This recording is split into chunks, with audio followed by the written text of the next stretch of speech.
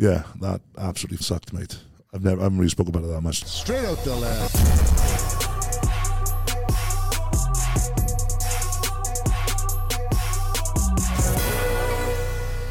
Today I get to speak with a humble giant, a man who is on the chase to become one of the world's strongest to ever do it.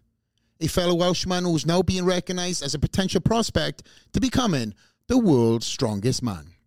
We have a lot in common and a lot in connection with our upbringing in Wales, competitive rugby, boxing and athleticism. And we talk about the haunting life events along with his incredible accomplishments that ultimately drove him to win both the Wales' Strongest Man title along with the UK's Strongest Man title 2 years in a row.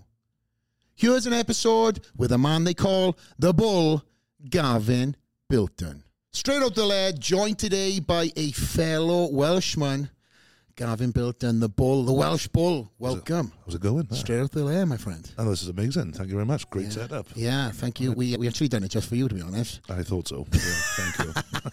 But you're in Vegas, my home stomping ground. Yeah. You're on a little vacation with the missus, right? Yeah, come across 7 days. Just have a little break. Nice. We've been here twice before, so it's the third time. Once for the honeymoon. That's the only thing I picked at the wedding as well, mind. And once again, just as a holiday, we like this place. Vegas has got great connection to this the land of sports here. We've got it's HQ for UFC, boxing, and potentially in the future maybe a strongman event. Well, someone mentioned that the other day, and I went for some food in one of the hotels. I actually talked to the wife about it. I said, why didn't someone bring someone out here? I know. These people would love it. The people in Vegas would absolutely love it because you've watched the Strongman show, you've been to the World's Strongest Man, it is intense. Yeah. I just think, why not? And someone would snap it up if you did it out, yeah. The weather, the tourism, I think everything has got such an appeal to Vegas. Obviously, like you said, you've been here before on your honeymoon and now you're here on a vacation. You said the first time in 4 years since you've been and taken any vacation because of all the everything that's gone on, right? Yeah, I think everyone had their ass kicked when the virus landed.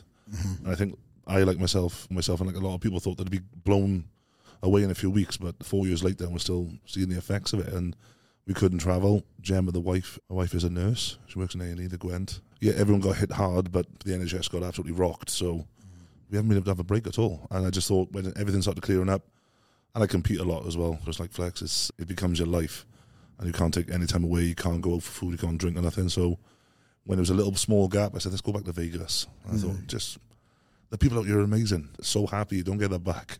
Wales are lovely, and the little village I live in is great, but everyone's so happy, and I just love that positivity. That's how I try and run my life, is just be positive, and everywhere you just go with this, just happy people. So, and the weather's not too bad either. The weather is great. Obviously, I've made that move myself, not to twist the arm, but there's a little Welsh piece of home here in Las Vegas for you when you're ready to make that jump, mate. But nonetheless, I think that you are in a great position. Obviously, I want to get into the nitty-gritty, and for everybody who is thinking, who the hell do you have on the couch, Flex? I have a lot of different people here, and I love bringing people on, especially now with the season 2, that have very unique stories and have truly conquered or conquering their sport, or fill in the gaps, right? And you're one of these guys. I would say we seen each other. If I met each other first time in Myrtle Beach, the World's Strongest Man. I was blown away by the sheer size of you. What are you, 6'6"? What are you? 6'6", but I'm the shortest of 3 brothers, mind. Really? I have 2 brothers who are taller than me, and my sister's 6'4" as well. I was going to get into the family stuff, but so wait, you're the little bro. Yeah, I'm not little no more, but I'm the I got Stephen and Michael are both taller than me. Yeah. So is anybody else interested in a strongman in your family, or you're the black sheep? I'm the only one, mate. Yeah. They love it. They support me. My father used to watch like Jeff Capes. Yeah. And obviously Gary Taylor, likes of him, Bill Kazmaier, but I'm the only one who does it. Yeah. What are you weighing right now in pounds for the viewers, for the American viewers? I know in stones, but yeah, they have to mess it up. What is it?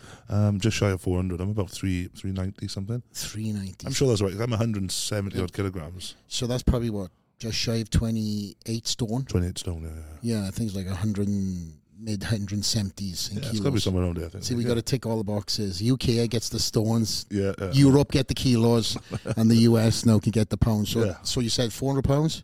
Yeah, 400 pounds. Just give or take. I'm not over that, but I used to be a lot heavier, mind. I was going to say, I've heard this is a slim version for you. I don't even say it was slim. It's a horrible fucking word. What the fuck did I say that? You can't say slim at all. No, this is a dieted down version of you.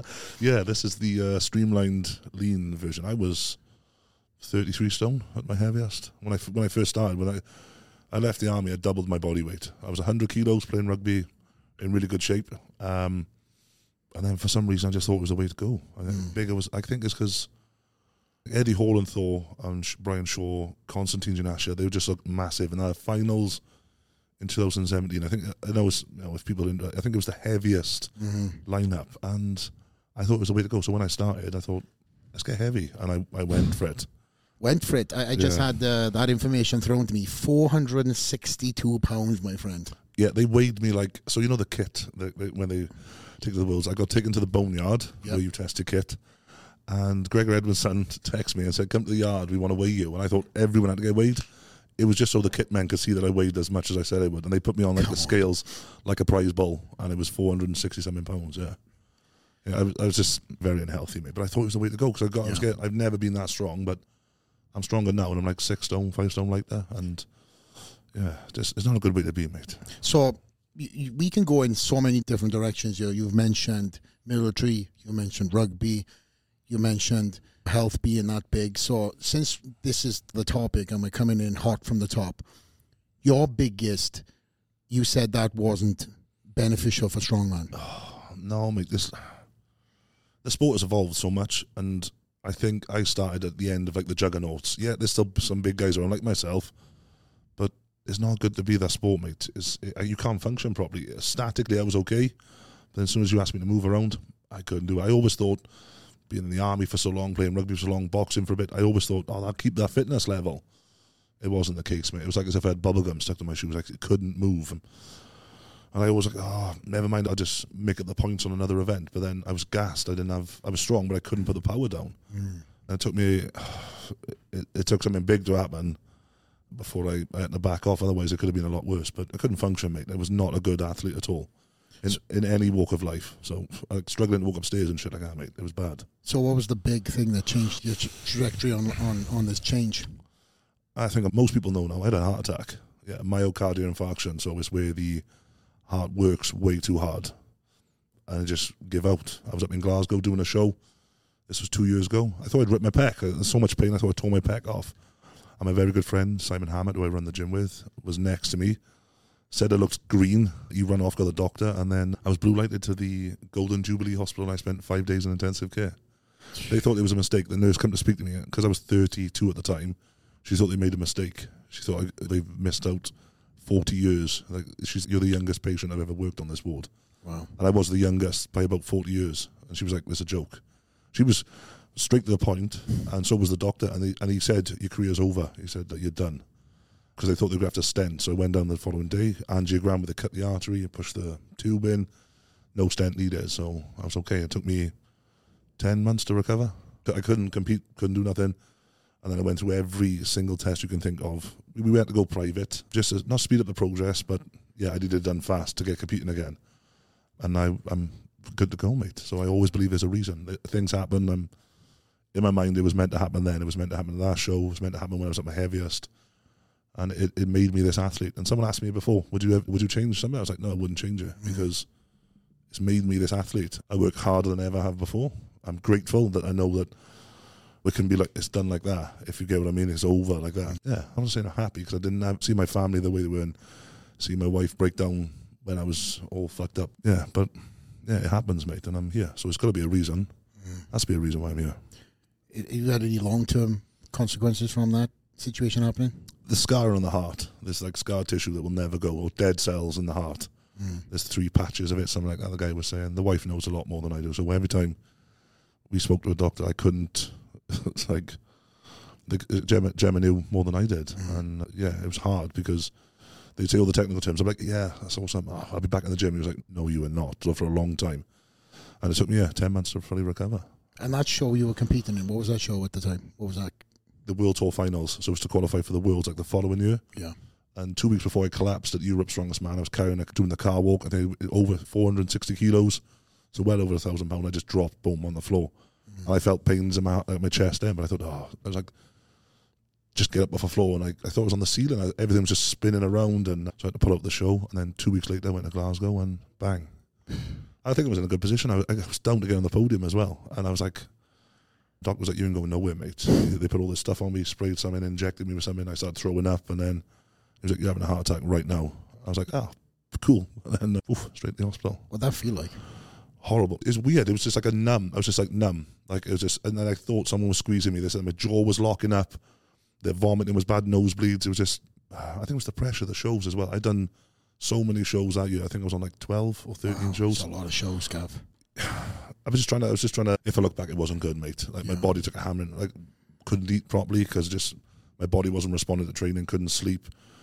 Terrible moves all the time. And then, I got my ass whooped, mate. But it made me a better man. It has made me a better athlete. And I don't mind talking about it, but I think you have to go through certain things in life to mold you into who you're supposed to be. And I think going through, you were going through stuff as well. You know you have, and it just makes you that maybe a little bit harder and just directs you. It was meant to happen. I know I keep saying it, but I always believe there's a path. There's something laid out for you, and you never make the wrong decision. You always make the right decision, if that makes sense. You might think it's wrong at the time, but when you got something that you want to get done, like I believe I'll be the world's strongest man. So it's directing me towards that. So it was meant to happen. So with that happening, the brakes were hit. You're in hospital. You've gone from being a mountain of a man, strength, to now being bedridden, can't do this. Doctor being saying you can't get back to the gym. Take us, the viewers, back to what it was like to get back when you got cleared for the first time. The road was hard, man. I didn't know. When I got told, 2 different doctors told me as well, mind, I couldn't do it. So the surgeon said he didn't need to do surgery. And there was a doctor down in Swansea, Santa Maria, said you'd done. He was like, he didn't really understand the sport himself. Yeah, that's a problem. Yeah. Just being a larger athlete, things are going to be larger. And he said you're done. So I was like, just join the army up. So I spoke to a different doctor. You'll never be able to join up again, mate. It's because of the damage to your heart. So I was like, and for the first 8 weeks, I couldn't do anything. Couldn't carry anything more than 5 kilos in case it burst the stitch in there and strained the heart. Yeah. And she's like, you wouldn't even know you burst out until you pass out, and then you're done. Because the stitching was like so small, but if you pop that artery, you said just game over. I was like, I better believe I know your wife Jem was on your butt about that, mate. Yeah, but I was she'd like, being a nurse. Yeah, it's like a double-edged sword, because I try and just maybe it's the military training where I'm just like, I don't need that, I'm okay. I just man up. That's saying man up. But when it comes down to the heart, mate, you can't. So for those 10 months was hard. But then when I was back in the gym and I was given the all clear, it was like, ball to a red flag. I was balls to the wall, hitting it hard, and bust my ass to get back there. And I think, and then I missed 2 Britain's Strongest Men due to the injury. I call it an injury. And then when I hit my first Britain's Strongest Man, I came second. And that was the beginning of this year, yeah. So how long is the duration from you having that heart problem to you jumping on to a competitive scene? It was 10 months, just over 10 months. Yeah, and then because the way the world was working with COVID, Britain's Strongest Man was like within 10 months. It wasn't a year. Okay. So it was like the shortest reign of Britain's Strongest Man, if that makes sense, because they did it at the end, and then it was at the beginning, but I missed both due to me being, I was just sat in the Americans, I was just sat in the bleachers waiting for it. And then when I was like, you're good to go, I was like, now you're going to get it. And Adam Bishop won. Yeah, he was in great shape, but I was like, that's not too bad, my first Britain's Strongest Man, and then he's 2 times champion, and I beat Graham Hicks, who was a former champion himself. And then it just went on from there. Like, great showing at the Worlds last year and this year. Just narrowly missing the finals, but it was great to get back in the gym and to lift. It's my life at the moment. It's my life. It just is taking over everything. So when I was given the all clear to go back, I was like, it was great. Those sessions were brutal. It's just so much energy. I had so much energy, and the weight was coming down. I work with a good guy now who's helping me with my diet, and Dale, my coach, was all over me changing things up, and it was just such a relief, mate, to get back in the gym. So the big changes from what I'm hearing is diet change? Diet, mate. Any training changes or anything like that because of the situation? Supplement changes? Yeah, it was just like the diet was the worst, mate. I was just being an absolute pig. I thought bigger was better, so I was like having like steaks in the morning, but then having a 12-egg omelette like 2 hours later. Then I'd go and have a Greg's. They won't understand what a Greg's is, will they? Oh, bro, come on. I just done a post yesterday about fucking Greg's custard slices. What are you bringing that up to me now for? All these people watching this have no clue what Greg's is. Like, I might give these amazing people that helping me with the production a future to the UK. You have to. And I'll take them to Greg's. And I need a fucking Greg's sponsorship. Straight out of Lair, brought to you by Greg's. That'd be amazing. I would definitely move out here. Nobody be like, what the hell's going on? Anyways, so let's talk about the diet, and I don't want to go all over the place, but you just blew my mind. So breakfast, what was it? The biggest you've been? What was a breakfast, and what was the consistent your day in a big day of eating? So yeah, when I was at my heaviest, Yeah. I'd get up and it would be this is genuine minimum 12 egg omelette and then 4 pieces of toast, loads of cheese. I cook it with butter, put some onions in, some peppers, and then this is. It would be like I go to Spoons, Weatherspoons, because when I lived in Caerphilly, there was one at the top of the road. I just walk up there and have the large breakfast. So it stopped serving at 11 o'clock, so I'd have that about 9, wait till 11, go and have that. This is genuine. My wife was... I would go outside and throw up. Yeah, I just throw up. I'd find a little corner. She was there. She'll tell you. I'm like, I'll go and have food in like 2. And I have a Greg's then. I get Greg's on the way down, walk back around to my house, and I'd eat that then about 1 o'clock. Try and train, and I'd be like, oh, why am I so bloated? And I'd lift this, and I'd just be 1 rep max in everything. And then lunch would be a whole pack of mince, like 500 grams, half a kilo, and then like a pack of rice, and then like bolognese sauce, and that'd be like 1 meal huge, and then I'd have like a pasta dish before I go to bed. But there'd be like snacks in between. I'd have protein bars, protein shakes, bits of fruit. And I'd be like, oh, I'm eating fruit, it's okay. And then Glammore's is like a bakery in Caerphilly. I'd have like things like these massive Subway rolls they do there. It's just a mess, mate. So how many calories do you think you're eating a day? I would say What's your biggest? 10,000. Easy? Plus, like minimum 10,000. And anything up is, I won't say a bonus, but I was just eating and eating. I had double my body weight in a year. I would put on like almost just shy of 100 kilos in a year. Your transformation, when You've seen the photos. It's It's blown Yeah. me away, and we'll overlay some of these photos during this episode, but you truly have transformed yourself. I think, there's a photo of you on your WhatsApp of you and Gemma. Everyone says they don't recognise it. I'm like, Novikov messaged me. I was like, is this you? I was like, yes. But he was like, no, it isn't. I only recognise Jim. I was like, that's in Las Vegas, mind. I know it is. I can see the background. And when you messaged me, I was like, who the fuck is this guy? No beard, no sexy stash, no mullet, and, Massive head. no sunglasses, pit viper, or whatever it is you got on. Yeah. But it's a different guy. But again, people don't realise to get big, you have to eat big. But obviously, if you have the appetite, it's a convenience. But also, to have an appetite and try to diet is horrible. So now, where we at right now, and what you do and what's your daily day, and so much better. It's still the same sort of thing with like mince and rice or ground beef they call over here, but it's a lot more structured, mate. This is, I'll never be as you were like savagely ripped. You're a monster, man, but. It's the small meals in the sense there's almost bodybuild style. I'm just like a pack of mince now. It's 3 meals. Mm-hmm. I'll have that with some just like pita bread. And then like a snack will be like apples with nuts and an orange juice. And then there's like before the gym it'll be like bagels with a bit of jam or peanut butter, jelly, they call it over here. And there's like more fish, more rice, more potatoes. But it's not just a packet rice. It's cooked in a slow cooker. It's just a little bit healthier, things like that. But mate, it's like the omelettes are like 4 egg omelettes. That's all, and Diesel do not go. It's Diesel. Simon, he does nutrition for Terry Holland's. Okay, awesome guy. He trains with Adam Bishop. Does his nutrition. I met him in a show in Holland. I knew who he was, and now that's who I work with. And when I told him I was eating his bro, you were lucky to survive that heart attack. And then, but it's just everyone goes, "Oh, dieting's easy." It's not, because like you said, I got the appetite. So when I like see the food, I'm just like, "Oh, fuck it, I'm just going to eat it." But where we live now, I can't get near a Greg's or a Subway. Like it's like we're in the country sort of thing. We can't get near them, so. I think that's why we bought the house. Jim was like, can't be getting fat no more, Gav. Yeah. Let's keep it away from the stores. But no, listen, you've done a tremendous job of obviously coming down, and the health benefits, obviously, you were chasing. But now the physical benefits that now you're seeing in your training. Yeah. What are the kind of things that you've seen now in your day-to-day movements, and how much stronger are you from losing? How much have you lost? 6 stone. Lost 6 stone. So how to work that out? But 6 times 12. Yeah. We'll get that math going. Yeah, okay. Well, we'll come back to you with that. Yeah. 72. 72, yeah. I mean, it's a lot, mate. And it's just the fact that this is no joke. I would walk around the streets, and not just walk around the streets, like go to the barber shop, go see my dad, and my back would just blow out, and I just couldn't walk, and I'd be sat down on people's walls trying to just go and get a coffee from the shop or go and see my dad. Or say we go, when I came to Vegas the second time, I was very heavy. Couldn't walk down the strip or nothing. I'd be sat down and up the stairs blowing, and I'd be sat there breathing like a pig. So if I was there, I'd be like, and my sister would be like, what are you doing? Like, why are you breathing like some sort of man-bear pig?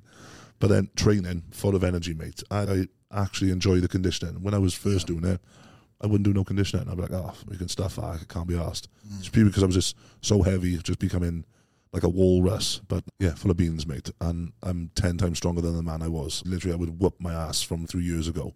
Yeah. But yeah, I feel great, mate. And I'm, like I said, I'm just stronger, fitter, enjoying training. And everything's getting better. It wouldn't have worked out. If I had another heart attack, something else would have happened, like a stroke or something, I don't know. But I feel great in the gym, mate. I'm like, sometimes I wouldn't train for like 2-3 days because I just couldn't be asked when I was at my heaviest because I was so lazy. You know what I mean? It's just like an effort to just get my ass up off a sofa at 200 kilos is hard. Yeah. If you get something, if someone didn't understand the weight, like chuck a 200, or get their body weight to 200 kilos by putting some sort of weighted suit on and just like stroll around for a day. And that's why I was just like, just shit in the gym. Yeah. And then performance at the show were crap. Even though I looked the parks, I was so big, oh, he's going to be a monster. I couldn't put nothing down. Where were you mentally during them days? Just not good, mate. I just didn't have no drive. Try and give off a persona when everyone took me out positive, but it was just an act because I was like, what's wrong with me? But I thought I was doing the right thing by being this big. I was like, oh, I must be strong. I'm stronger than everyone I'm bumping into. And I get the wheels, I'm like, oh, they just got more on me. They just got years experience. And then mentally I was just like, can't be asked. This is shit. I was like, what? And I was like, talking to Luke Stockman about it. And then just because he went to the things he went through, he did talk about it and chatting to him. He's a great guy. And then... Love him, guys. Yeah, amazing. But I just couldn't seem to get up for anything. Because I thought I was doing the right thing. I was like, why are these guys beating me? I'm bigger than them. I'm like, I'm the biggest guy in the room. I'm 6'6", 200 kilos. I should be whooping these guys. So mentally, you're just on your ass. And you just can't be asked to get into shows purely just because they're a Giants live show. You take an invite because they're a Giants live show. You go in there, you come in dead last. It's not about taking part. I know it is in a way, but let's be real. We come to win. Yeah. Everyone comes to win. And I was just sat last so many shows. Like when I first started, I was like, what's going on? Why am I doing this? But then I realised because being that big was no good. And it does mess you up, mate, because I was training hard when I was hitting the gym. But I was like, why can't I perform at shows? It's because I was so heavy. You can't do anything, mate. This just doesn't make sense. It defeats the purpose of being that big and you can't use it. So now I'm pretty good. I don't like to blow my own trumpet or anything like that, but I'm not too bad, mate, now. Now I've dropped the weight. And my mindset now is razor sharp. I believe I will be the world's strongest man. The year I make the finals, I get pumped talking about it. I will hit the final, and I love them guys. Yeah. We're all friendly. Imagine backstage, you're all like sort of patty. You get on the stage, you're a different person, mate. So I think everybody knows how I was. Backstage, there was the Welsh humility that goes along with the day-to-day, but then when I was there backstage on show day, I was the alter ego. That's the way I tell people. You have to be, mate, yeah. And that being said, I know that obviously coming from the same neck of the woods, we march with that same humility and wearing our hat, right? But there comes a point where you have to have that very vocal confidence. It's not cockiness. No. It's a vocal confidence. It's like law of attraction, right? You're putting it out there, and you're also putting service to the people you're going to be standing against, right? Yeah. And if you went in and I'd like to place well next to you, I'm coming to fucking win. And the things that you've been talking about now, and obviously myself being around the World's Strongest Man events this year and linking in with certain athletes, it seems like being good at one event is so old school. You have to be consistent, and you could pick up points in one event, maybe win another, come third in another, but ultimately the road to victory is being consistent in every single event. And one of the things for yourself that I've seen and the fans are talking about, you've become more and more consistent across the board. And I think that's a testament to you, doing all these little small macro, micro, and also big movements, especially with your weight loss and stuff like that. Because listen, you realize now that being around the world's best, myself can attest to this. Come to this country and I've stood next to some of these guys and I'm like, fuck, they're not that far ahead of me. No. And now you can attest and say the same thing. You've stood against the best. You've outlifted some of the best. Yeah. And now things are starting to come and align themselves. And me going to the World's Strongest Man this year and not being able to see you lift at that finals, I'm not going to lie, it was gutting. Obviously for you it was a little more gutting than for me. Yeah. But I was very excited because the hype going into this year's Strongest Man had a Welsh man being talked about. Yeah, it was awesome. And to hear your name in that mix of fucking athletes, and then to get to meet each other for the first time. We spoke obviously through Instagram and stuff, but to get to meet you for the first time and then shake your hand, and obviously my upbringing at Gary Taylor as the guy. Now, young guys are looking up to Gav, Big Gav from fucking Caerphilly, and you are their version of Gary Taylor. Oh. And now with people saying this guy has all the potential of the world's strongest man, that's got to feel good, Gav. Yeah, it's crazy because I am a positive person, right? You only have to spend a day in the gym with me, and I try and uplift everybody, right? And I'm always a guy with a smile on my face. But then for some reason, I won't ever talk about myself like that. And it's amazing, mate. Like, I had goosebumps and you talking about it like that. Like, we haven't had a Welsh champion for 1993, and he was an absolute animal. Like, even if you dropped him in now, he would be a champion now. He was well before his time. The same as like Bigsy, you'd put him in any year of strongman, and it's game over. I think Tom's going to be the next sort of thing like that. But to hear someone like that, it is cool. I get certain messages and people say certain things, and Gemma always says, "I wish you could see yourself through my eyes." Because I'm like, I'm just okay. But then when I get to a show, I'm like, I'm going to fucking empty you. That's what the mindset changed. Like when I had the heart attack, certain things were said about me, and I was like, nah, this isn't me. If I played rugby, I would come and take your head off. It would be a late or early shot. I would get one in on you. So I brought that edge because I spoke to a guy, Ben Pascoe, in the gym. Brilliant guy. Went to his wedding a few weeks ago. And he is always not positive. My gym, it's not everyone's blowing smoke up your ass. If you're shit, they'll be like, hey, you need to sort this out, mate. No, and then, constructive. But eventually someone's don't be shit. You need to fix this, and then you'll be better. It's like constructive. It's not just said don't be shit. It's the way we lift it, the way we say it. But Ben always says, mate, you were one of the best in the world. And I'm like, I'm okay, mate.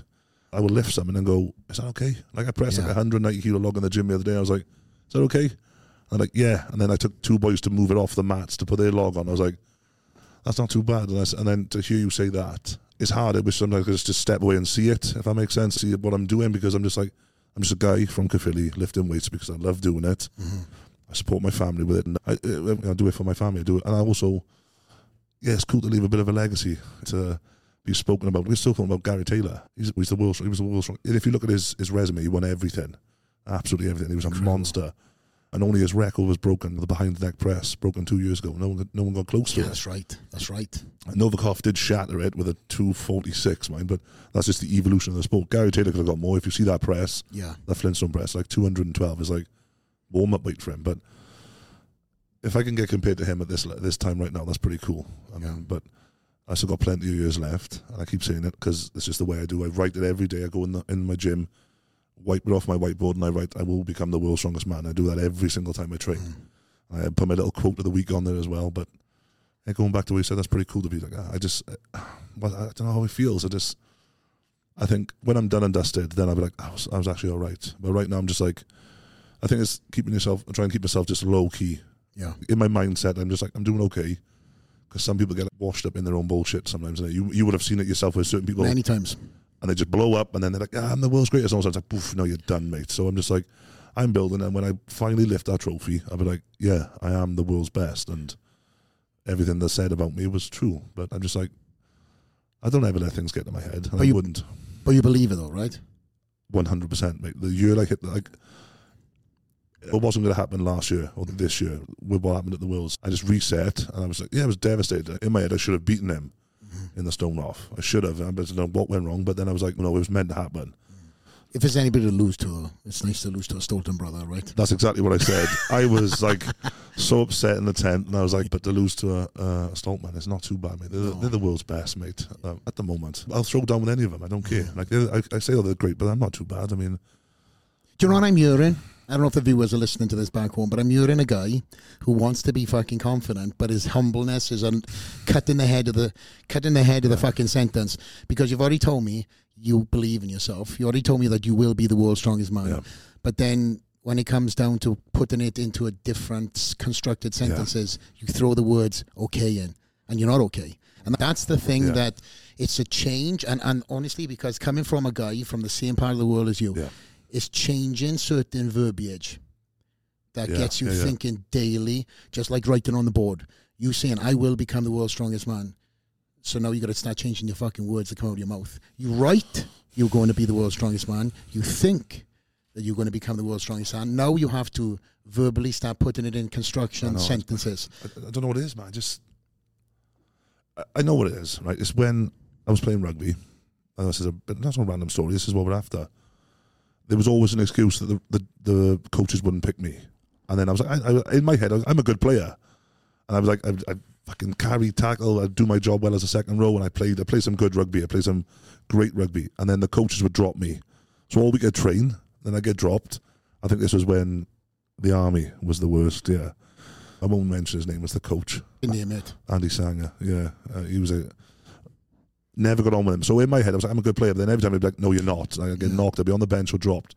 So I think I'm afraid to say it in case I let myself down. I think that's what it is. Because I would go in that change room on a Monday morning in Aldershot, that's where we used to do our training. I'm like, I'm going to be on that. I'm going to start against Cambridge. So the army, we played some amazing teams. Like Oxford and Cambridge, they're outstanding inside. If you ever watch that varsity game, anything in rowing, anything. They take it in their stride. They're amazing. So I was like, I'm going to play on Wednesday night, and then I get dropped. I'd train, I'd smash the hell out of everyone on Monday.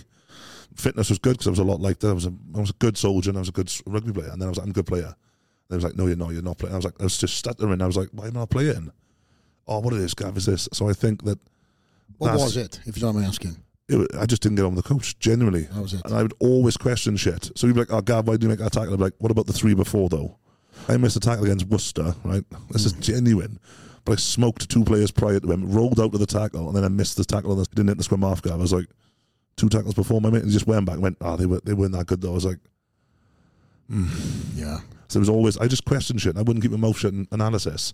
And my mate, Matty Dwyer, a very good friend of mine, was like, Gav, just take it on the chin. I'm like, no, because I'm getting dropped for people who I know I shouldn't be getting dropped for. They bring players in, I'm like, this sucks. And then I went to play against the Russian national team, which would have been a capped game. And I got put on the bench, and I didn't get on. That wasn't too good, mate. And then we had our final words, and that's when I stopped playing. So it pissed you off to stop? Yeah. And then that's why I think it is. That's why I won't say I'm good in my head, because I think that some fucker's going to say, no, you're not. But there's no coach. Dale's my coach. Mm-hmm. And if I do mess up, what we just do is go back and do this. He wasn't happy I missed £1,000. I did a show 2 weeks prior, which I shouldn't have done. No, 3 weeks prior, which I shouldn't have done. But yeah, but he's not like your shit. He's world class, but and I'm like, I'm all right. But I know. But then when I train, like I say it now, I am one of the world's best. I'm one of the strongest men on this earth. Give me 2 days, you Gav. You'd have a fucking different mindset, mate. I know that we need to come back out the end of the year, I think. Yeah. But I think it's that because that coach kept saying I wasn't any good, so they kept beating me, and it's like, oh fuck, am I good? So when I do something in Strongman, I'm like, am I okay? I came second the other week in that Cardiff show. I literally said to the gem, the wife, I was like, was that okay? She was crying. She was like, yeah, it was fucking amazing. Second in Britain's the first thing I asked. I was like, that performance all right? And then I picked it apart the day after. I was like, I should have done this. I should have done that. And Adam Bishop's 2 times champion, and he's World's Strongest Man finalist. Great deadlifter too. Incredible deadlifter. Phenomenal, mate. Fucking strong as hell. For his size, he shouldn't be. Well, he is huge. He's 150 odd, so he is massive. It's just because his height gets lost and his weight gets lost because he's surrounded by bigger guys. But yeah. Like he ran on the pitch to give the water to the boys at the Harlequins and dwarfed all the forwards. Yeah, he's a strength and conditioning guy or something. Yeah, he worked for him for years. Yeah. And he'd run on the pitch and everyone was like, who is that? Just bring him on, sign him. Just get that guy playing. But he could have played for Wales, mate. He had like the Welsh connections. He could have played for Wales. Yeah. But he chose Strongman. Great sport. Hey, listen, I had my rugby days too. Yeah. So talking about rugby days and military days, obviously very similar upbringing. South Wales, for everybody who's listening, doesn't know where Wales is. Shame. We are that little country next to England, the big country that none of us can stand. But anyway, that's a subject for another story. But when you got 2 house guys in the room, we can talk as much shit as possible, especially when you got a guy that size. I can hide behind it. But you were probably, when I played rugby before we started talking about the military, you were probably that guy that I would target on the field, because I was the smallest. Yeah, you definitely. But the biggest mouth, the biggest fucking point to prove. And if I seen somebody of your stature coming on, you're a big guy. We got to get you out of the game fast as we can. Yeah. So you would be a target in my eyes. I don't know if I'd be able to jump up and punch you, but I've hit a few guys in my time from flying Superman. Given as good as I've got, as good as I've given too. It's the only way forward, mate. Yeah. Done, but yeah. But do you miss the rugby? Oh, mate. Yeah. It's in your blood because we're from Wales. It's our national sport. And when you see the boys run out in red, I still sit there and think when I watch Wales play, I'm like, oh no, like how far I could have really gone. Because when I was up with Bridgend, I was, mate, I don't know why I keep doing that. I was good. I was in great shape. I sent you, we've seen a photo from Newport. I was in about 120, like lean, and I was not like rugby lean, like this dense. Probably 220s maybe. Yeah. 240, I don't know. What's 120? Speaking all this fucking kilogram lingo of you. I can't speak English now because I'm around this guy. But you were playing second row, right? Yeah, second row, yeah. So for everybody who's watching and don't understand rugby, so fast and best analogy is, you guys seen the scrum when they come together. There's the front three, and then there's two people behind them front three that push. You got two people on the end. You're the collar flankers. You got the number 8. So Gav was behind the first 3. You got to be a strong boy to push that. Yeah, I was in the boiler house. Yeah. I was number 5, so that's the locks. That's the position behind the tight head. Yeah. Usually they're one of the heaviest players on the pitch, and I think that's number 8, right? Yeah, number 8 is a monster. You have to have a big number 8. But so somebody who's fucking bigger than you on the team. No, many. When I was with Bridgend, I was the biggest guy. And yeah, there was only a few. Damien Hudd from Ebervale, he's a big guy. But yeah, I miss him, mate. Still to this day, there's a show coming up at Caerphilly Rugby Ground, and then they joked around and said the deal is we'll let you use the arena or the stand if you come back and play for us. And I was like, not at this weight. I'd love to. And I looked at Jem and I was like, one game, and she's like, absolutely not. Like, she sounds like my wife. Yeah, I'd be in hell of a shape if I wasn't for her. She keeps the reins on me massively. Would you do a charity event if you were? Definitely. If they asked you? 100%. Yeah, me too. I think I would definitely do that. They did it a few years ago, didn't it? Twickenham. Terry Hollands actually smoked the guy who he's related to the guy who owns McVitie's or something. Have you ever seen it? No. It's a huge hit, mate. It's when Terry was big. Terry was a good rugby player too. Class player, but really good. But then I think this guy goes to carry into him off the back of a scrum. Yeah. Terry just folds him. It'd be great. It's a huge hit. We might need some fucking lingo subtitles on this because we've got. Sorry, we've gone way off. We got a lot of American words to be like, what the hell's fold him mean? That technically means when somebody gets hit, he folds it in half. Yeah, it's just actually smokes it. Sorry, I just went full Welsh. That's good. I miss it, mate. The rugby day, I miss it too. I miss the camaraderie. I miss the banter. I miss all the shit. Do you know all the shit talk that you get? I see that though. I will be honest. I see that in Strongman. There's a lot of different events. There's a lot of different sports where there's banter involved and you can talk some smack with the guys. But to be honest with you, I've not seen it in any proximity in any of the sports that I'm around. UFC, it's not me shit talking, right? It's building up to a fight. It's selling a ticket. Yeah.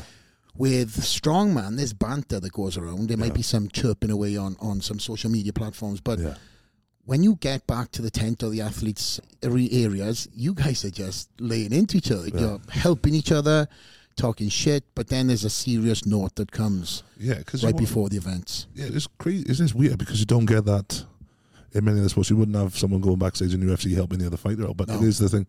It's because you want the athlete not to have an excuse. Yeah. So you beat them at their best. So if they're like missing a bit of kit, you go, I got kit that fits you, or I got no choke for the game. I got choke I can give you, mate. I got everything you can have or want, and then you can't make an excuse when I whoop you. So, and Evan Singleton's quite funny with that sort of stuff. The T-Rex, I call him like chicken fingers. He's got 2 chicken fingers tattooed on his hand. He's a funny guy, but he's good for that. He gives everyone shit backstage. Paro Dwyer is another one. Paddy, yeah. You'll never win again. He made the photo, made you tiny at the Worlds. Yeah, we'll dig that out for the podcast. Oh, for God's sake. He done that so fast, though, too. What the hell's wrong with this guy? He wouldn't tell us the app. I was like, tell us what... He's like, I'm not telling you what the app is. And he was doing it to everybody, but... Yeah, he's one for giving people shit. But then it is, you want to help out because you don't want the excuse. Yeah. Oh, but I didn't have my kit. I was like, well, I got kit to give you, mate, so you can put mine on and you can train or whatever. But yeah, it is. I like, good camaraderie. Yeah, it is. It's really good, mate. Someone gets injured. I think Evan helped me out when I injured myself at Europe's Strongest Man. Eddie Orr helped me out when I was injured. I was like vomiting at the show and he opened some curtains. I ended up throwing up on his shoes and things like that. It was bad. He pulled the curtains back and just went all over his trainer. But just, you got to help out. It's not that sort of sport. He was like, rugby is, that's what I mean. The correlation. Yeah, it just goes together nice, man. Yeah. So let's wind the clock back now. We've talked about a few different things here, but I want to get down to the nitty gritty and obviously I want to get into the mindset because this is why we brought you on. You have lived a life, my friend, from the early days of Caerphilly, a schoolboy, 3 schools I read that you were. You moved around. And was that because you were a little bit of a naughty boy back in the day, or were you just... Yeah, it was just... School wasn't for me. It's changed a lot now, hasn't it, with the way schools are run now, but people learn in different ways. Mm-hmm. And yeah, it was a bit of a tit. But is that why you chose the military life? Because... I think it was, mate, yeah. Yeah, I had the option. They gave me the option, professional rugby. Yeah. Or professional sport. Yeah. Or where you're going flex is the military. that's literally what the teachers would say to me. They're like, there's only one route for you, it's going to be the army. And then they don't do it that often now. When I was recruiting for the army at the end, you don't go to schools that often now. It's crazy, mate. Yeah, maybe on an evening, an officer or a sergeant will go and sit down with this little thing. But I think the Marines or the Paras came to my school, and I just went, oh, this is awesome. And then I left school when you do. Obviously, grades weren't great. But went to college for a bit, became a bricklayer for a year. And then it's just hard laying bricks, hard. I was like, they don't want this. This is coming from the guy who was lifting nearly 1,000 pounds in the fucking gym, by the way. That's it. I was laughing about it the other day. I literally spoke about this in the gym the other day about how I was a bricklayer and my back would hurt. And then my mate Simon was like, yeah, but look where you're deadlifting. I was like, yeah. I was like, yeah, but yeah, did bricklaying. I really enjoyed it, but it's graft, like up at 5, bed at 5, up at 5. And I was like, and when you're an apprentice, the money isn't great. And money is good. When you're young, you want as much as you can. So, and you get the shit end of the stick too when you're an apprentice. Yeah, mate. It was a lot of work for not much money at the end of the week, and I was like, great. But then my brother got back from Bosnia because he was in the Welsh Guards before me. But the weird thing, the first choice was Marines. I went to the Cardiff recruiting office that is just opposite the train station. I want to go Marines, but he was like, and there was a Welsh Guards. You're not supposed to do it. You're not supposed to sway people. You're supposed to let them join what they meant to join. And because he was a Welsh Guards sergeant, he was like, no, not Marines. He was like, Welsh Guards, and that was it. It took me, I think I was in within 3 months, and I was like, holy shit. Like, it was quick. Yeah. Jen was like, I'm joining the army. She's like, what? I was like, yeah, I'm off. I'm catching a train to Cardiff. I'm going to join the army. You guys were together? We just met. We hadn't long just met, hadn't we? Yeah. And she was like, oh, okay. And then 2 years after I joined, I was in Afghan, and it was wow. It was like now the recruiting process is a lot longer. Yeah. I remember going there, and they were like ringing me every day. Is this date, this date? I was like, no. Like almost second thought in everything. Yeah. But then like I had like cousins and all that in the army, and my brother was still in, and did 13 years. I was good. My plan was 4. Mm-hmm. Do 4 years. I was like, get a trade, but they spin you some stuff in that recruiting office. Oh, you can get all the trades you want in the Welsh Guards. And I remember getting it. I was like, oh shit, he lied. I know, because I was going to go into it. Yeah, I know it's their job, but I was recruiting, and you can't do that now. Like, you get in trouble if you do things like that. If they want to go Navy, you let them go Navy. Like, I remember getting off in Catterick. I was like, where's all the Jakes? I was going, like, I wanted, like, engineers and things like that, and Marines. I was like, no, Marines, you can do everything. That I can do this and this. And then I was like, no, you've lied. And, yeah, I did enjoy it because I met some great blokes, like, some friends who I still hang around with now. So it was a great job, probably one of the best jobs besides what I'm doing now. I loved every like. I always say the good times outweigh the bad times, and everyone's going through the same shit as you. So when I was going through some shit, I was like, well, that man is as well. So I'm all right. Yeah. I loved it. I loved the army. It's 13 years. You've done two tours, right? 2 tours of Afghan, yeah. And then you also served for the Queen's Guard. Yeah, the Welsh Guards, that's what it was, yeah. So now it's pretty sure it's probably called maybe the King's Guards, because, yeah, what happened, yeah. But yeah, the Queen's Guards, so you got the household division. So it was the Scots Guards, Irish Guards, Coldstream Guards, the Grenadier Guards, and then us, the youngest, were the last to be formed. We were formed in 1915, start of the First World War, and that's our first battle on us, and yeah. But yeah, we're the youngest of the 5 household divisions, yeah. So where were you based to do the Queen's Guard? So Catterick training, so we did 8 months up there in Catterick. It was a lovely place, Catterick, never stops raining. I don't know how that works. And then my first was Aldershot. I was posted there for 4 years. Did my first tour there. Went from there, trained, got back, and I think we moved from there to Oslo, a couple of years there, and from Hounslow to Purbright, and that was me done. I remember getting back from Romania, working with the army up there for 6 weeks, and I was like, I can't do this anymore. I did like my first Wales the Strongest Man, came second, and I was like, oh, I'm actually quite good at this. I won my first novice, and then won my first, come second at the national show. I was like, I'm actually pretty good at this.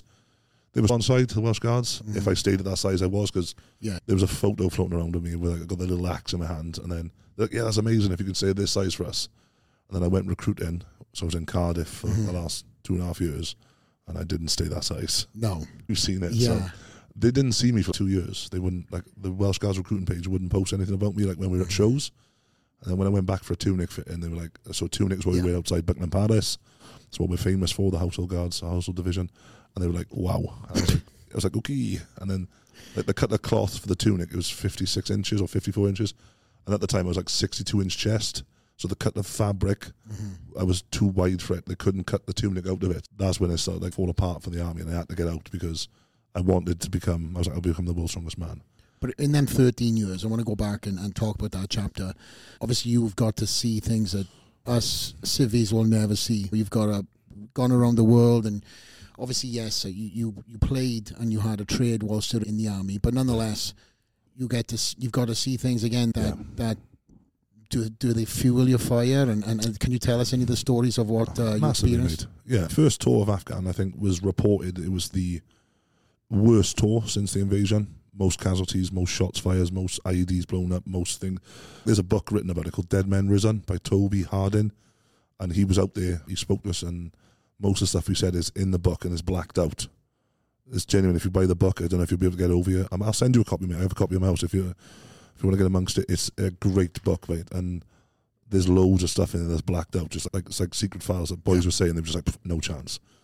It definitely fuels me because I realise how lucky I am, because there's boys coming off our tour. It sounds horrible to say that ain't the same anymore, physically and mentally. In my eyes, I just accept it, mate. We went through some shit for 7 months. So you're in Bastion for about 2 weeks to acclimatise. You do like range packages, get used to the heat, running about with your body armour on. Because you do all that stuff prior to it, but nothing gets you ready for until you land. It's like literally an oven. If you open your oven, oof, that heat you feel, that's it for 7 months. It's like breathing through a straw. The dust, the humidity, it's horrible out there. But so you do 2 weeks in Bastion or 10 days to acclimatise. So you something to do with your bone marrow and the red blood cells. And then we hit the ground and we did 7 months of just like fighting every day. And it wasn't a day go by. So a contact is where you get shot at, but we call it a contact. It wasn't one day went by for 7 months I wasn't shot at, whether that be ambush, RPG, or they just come looking for us, or we went looking for them. And I think there's a Mastiffs, a military vehicle. I got hit 4 times in one. So RPG the side and then blown up onto the side 3 times. And Stephen Rowe, I don't know if he won't be watching this. He was the driver of one, and the bar armor I think flew. Just so the bar armor's on the side to catch RPGs. If you'd be able to find a photo of a Mastiff, they're huge vehicles, and they have bar armor, so it's like on the side of the vehicle, and there's just wedge RPGs on the side. This is genuine. I don't know where he is now. He's still around. He's not dead. And we got back to camp, and there was an RPG stuck in the side of the vehicle. This is genuine. Just poof. So he hadn't gone off, and it stopped it from connecting like that. And then we got back, and it was like fuck. And then we got hit a few weeks later. I don't know why I'm laughing. Thing flipped on the side, and then a piece of bar armor flew off, and we found like 300 meters just wedged into a wall on patrol. About 2 weeks later, I was just like, "Oh, there's the bar. There's the bar armor for the side of the fucking Mastiff." It's crazy out there, mate. There's other stories I've never spoken about it. This is genuine. That little thing with the RPG, most people know that. The bar armor, I tell that joke around that in the gym, but I've never spoke about what we went through. I think maybe it's my way of processing it, because fuck me, mate. It changed me. It did definitely change me. What you seen on them tours, and obviously I'm sure you lost some friends too, as have I. Yep. How much does that kind of circle back in any of your strongman training? Every day. I will literally go in and be like, it's a privilege to train. Privilege what I do. And I was watching the Strickland podcast about how hard people think their lives are. He said it's the hardest part of your day is going for a fucking coffee in Starbucks. I get it, right? It's what do you call it? Like just perspective. Oh, I got a hard life. Okay, no, it can be a lot fucking worse. So them 7 months, every single day I train them. Because I have one thing I think about before I go heavy. I've never spoken about. The wife doesn't know. My father. Nobody knows what I think about. But if you watch some of my videos, I usually cut it before it. I go in and I catch at the deadlift.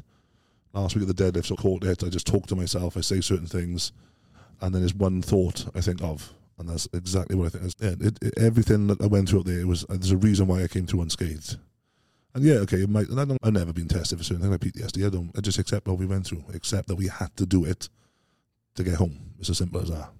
It might sound ruthless, but so when I train, it fuels it. Yeah, I get pumped talking about it. My heart's racing now because I just want. I love it. Did I enjoy it there? I loved it out there as well, mate. So when I train, I fucking let loose. Nothing. The happy, jolly Gav disappears, and I lift.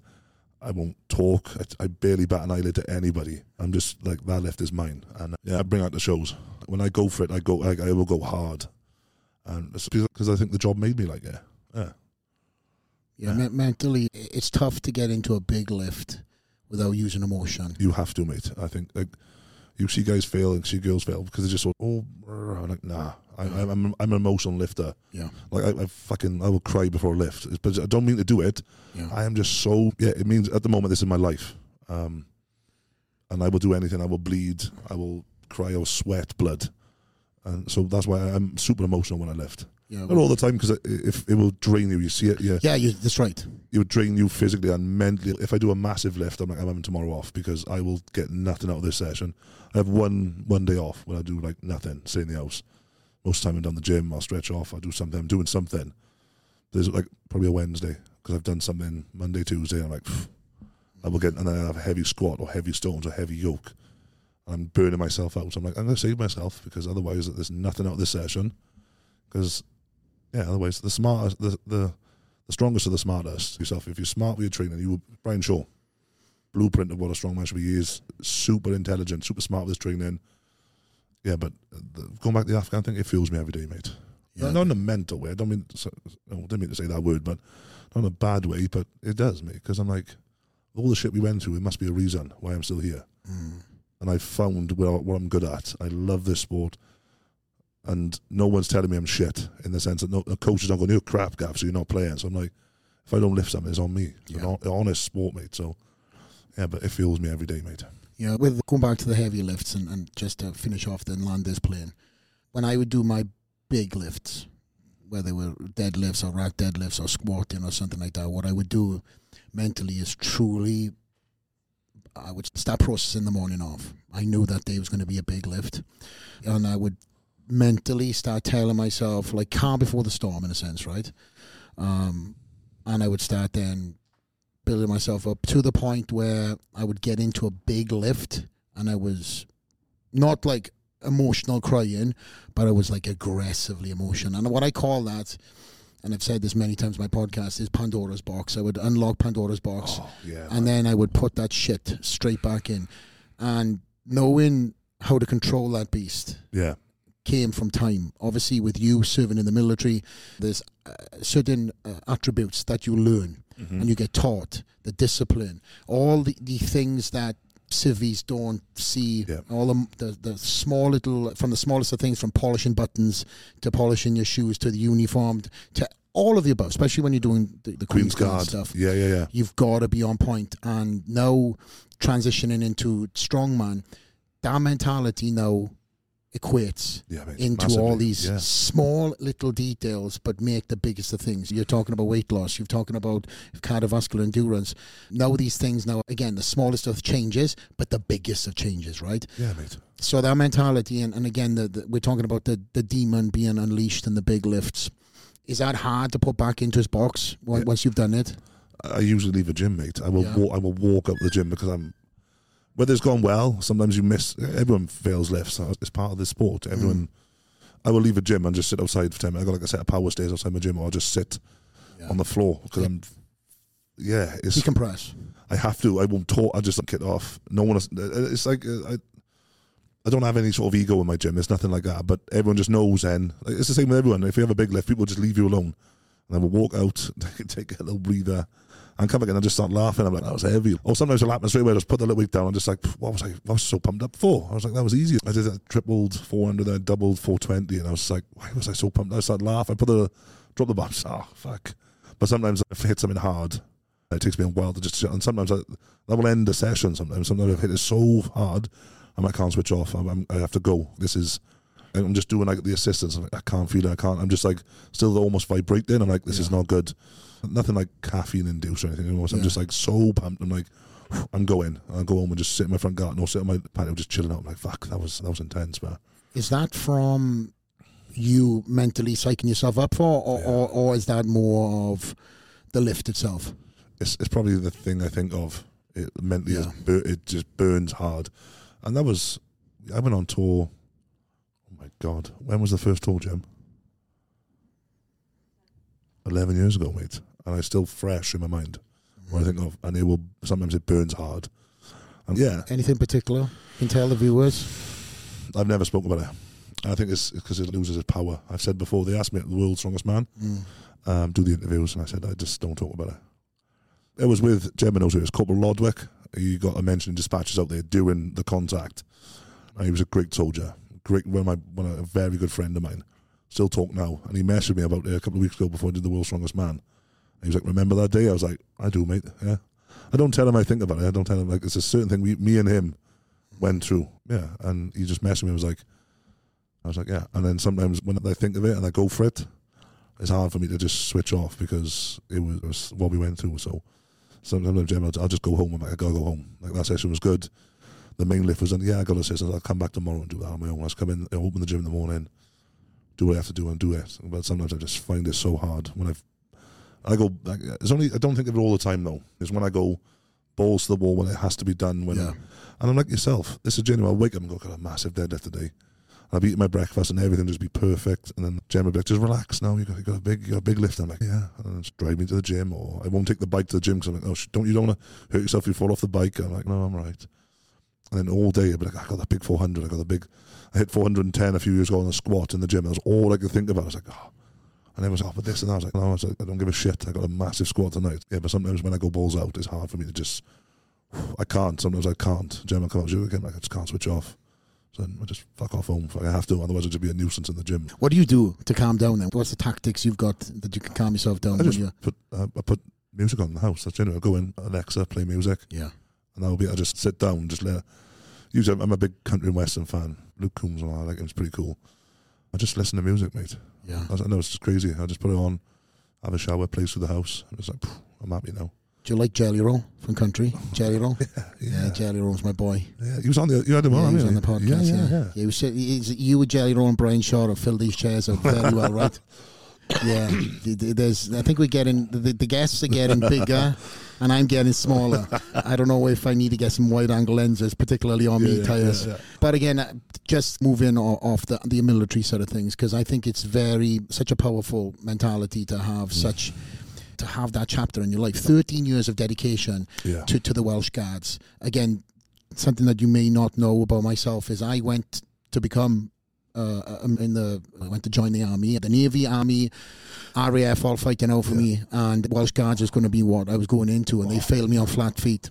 The last test of all, which blows my mind. There was 2 tests. I've said it so many times on so many podcasts, but there was 2 tests that they failed people on back then, was glasses and flat feet. And I think to myself, the fucking quality soldiers they lost out on a stupid flat feet thing. Loads, mate. You know, of course it was, mate. That's just. And you were in the recruiting at the very end of your serving, right? Yeah. Did like 2.5 years in, I think, about 2.5 years, yeah.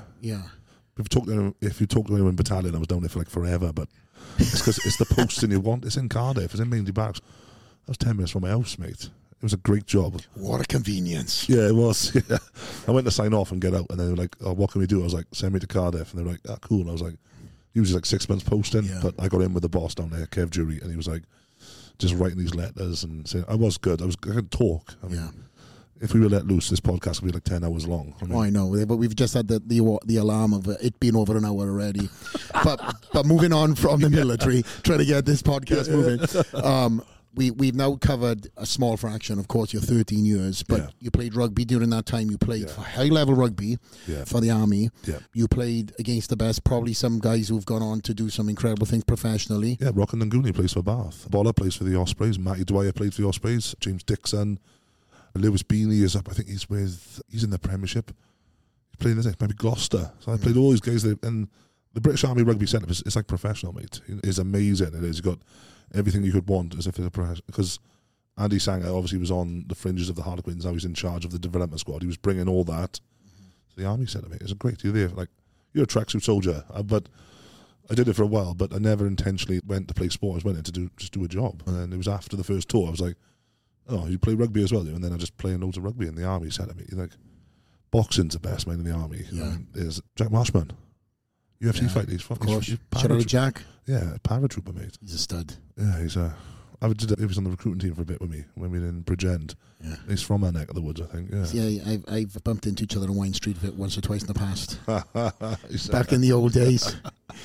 But go on, say. No, but just about the Army set up. I played that level of rugby is professional. I loved it, and then I was lucky enough to get down with Bridgend in the Welsh Premiership. Played for Newport, and I thought that was it. I played for Newport now, but then I was like, no, I was getting too heavy. My last game then was against Merthyr, and there was injury after injury, and I stayed on for 15 minutes. There's a photo, I don't know, black and white photo, and my head's like this. Well, I was about 150, mind, 150 kilos trying to play rugby. Yeah, these are all fucking numbers. I have no clue what you're talking about right now. They're heavy. Yeah. 300 odd pounds, mate. For a rugby boy, it's yes, a big boy. mate. There's a couple of photos. I don't know why I'm laughing. There's a funny story with this.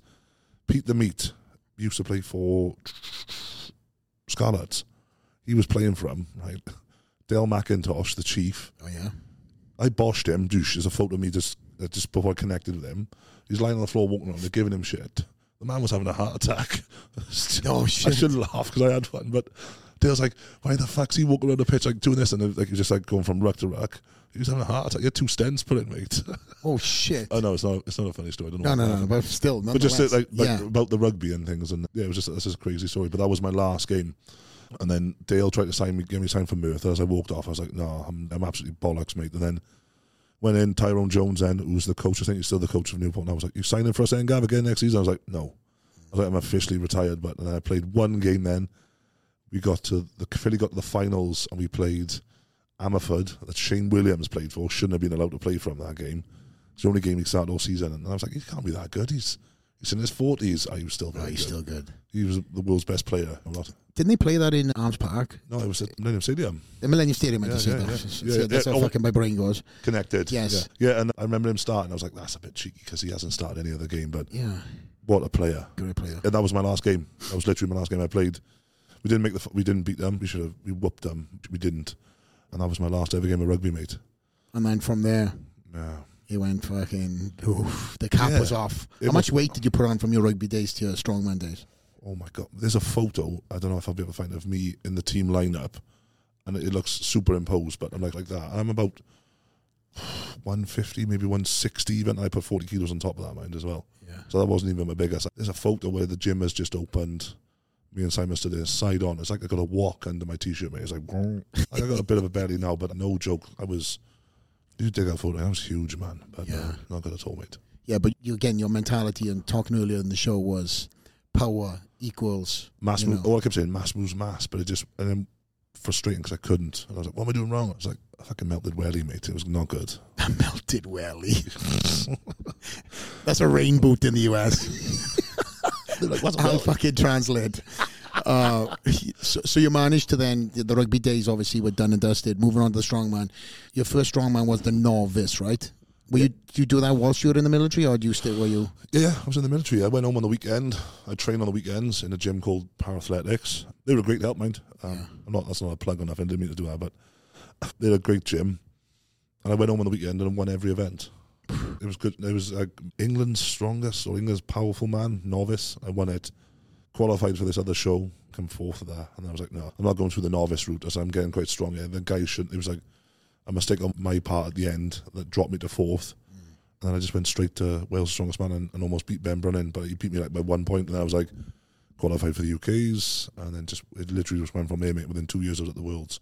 What blows my mind, Gav, this is going on to your 7th year in strongman, is that, or 6? This is my 6th year. This is your current 6th year? Yes, yeah, mate. Which, when you think about it, right, in any fucking sport, any sport to become one of the world's best in 6 years is incredible. Considering that your DNA wasn't focused on any of that training style, being the military, running, playing rugby. There was, you could say there's some crossover lifts that could have helped you maybe foundationally. Yeah. But there was no purpose lifts, focus lifts. No. You making that change over, obviously you said the diet wasn't on point, but the training obviously was now focused. Yeah.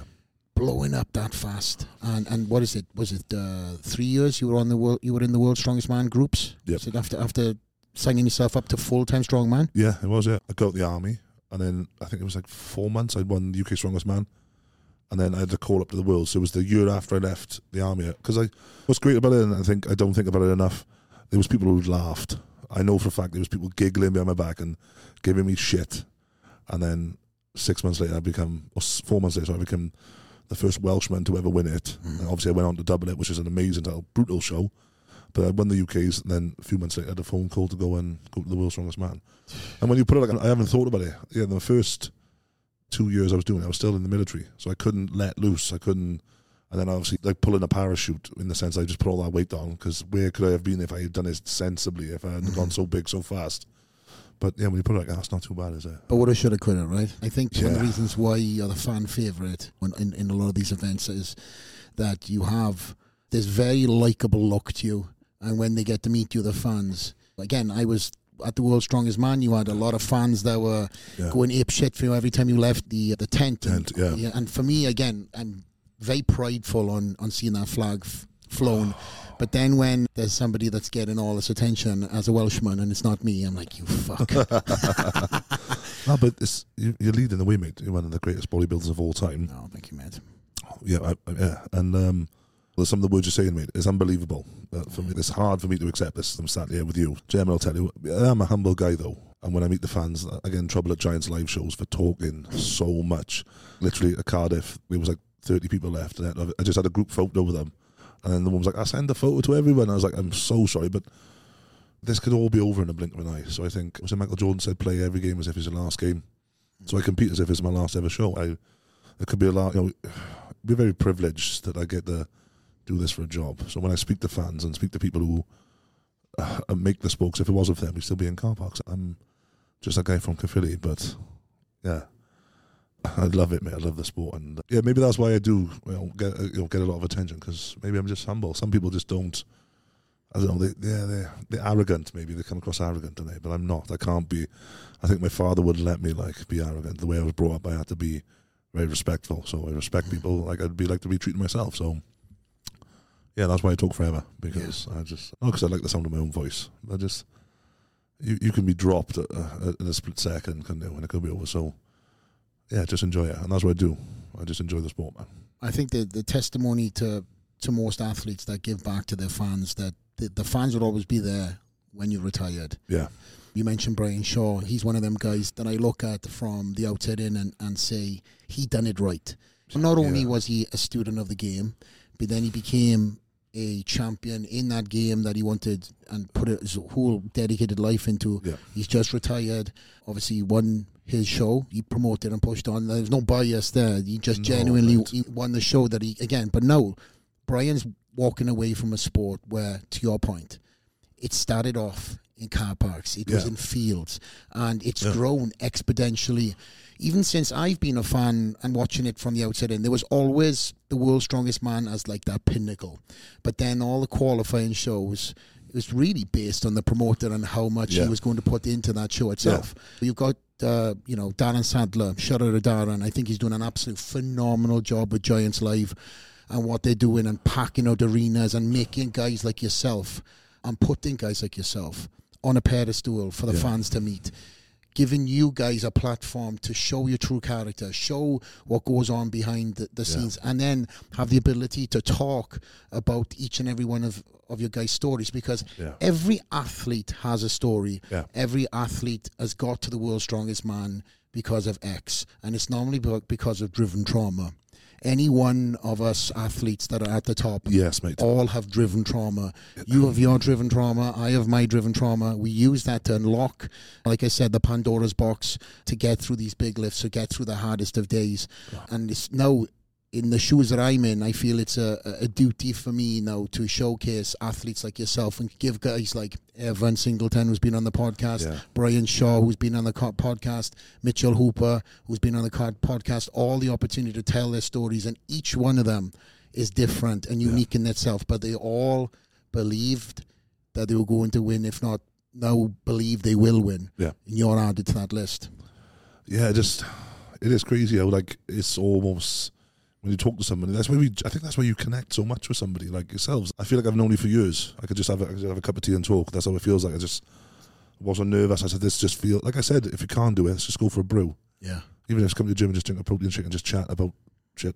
So what we're doing right now? Yeah, minus a protein shake. Yeah. But when you meet these guys and you just talk and you get to know them, Evan sent me a nice message with what happened, and then he spoke to me. No, sorry, I actually didn't. He said, didn't want to message you. He said, I'd rather just talk to you. So I got to Colorado and we spoke. And he said, I know what you're going through, mate. And then... Can you tell the fans what we're talking about? Yeah, a few weeks ago, it's not even 2 months, my father was involved in a very serious bike accident. Guy just come overtake him on a blind bend and just smashed him into the floor. And he's 70 years old. 70 years age, sorry. And he was on a bike? Yeah, he was on a motorcycle, yeah. My father rides a Sportster 1200. and it was a pretty big bike. Yeah, he's recovered. He's suffered a serious injury. He has a bleed on the brain. That's why they couldn't airlift him from the site.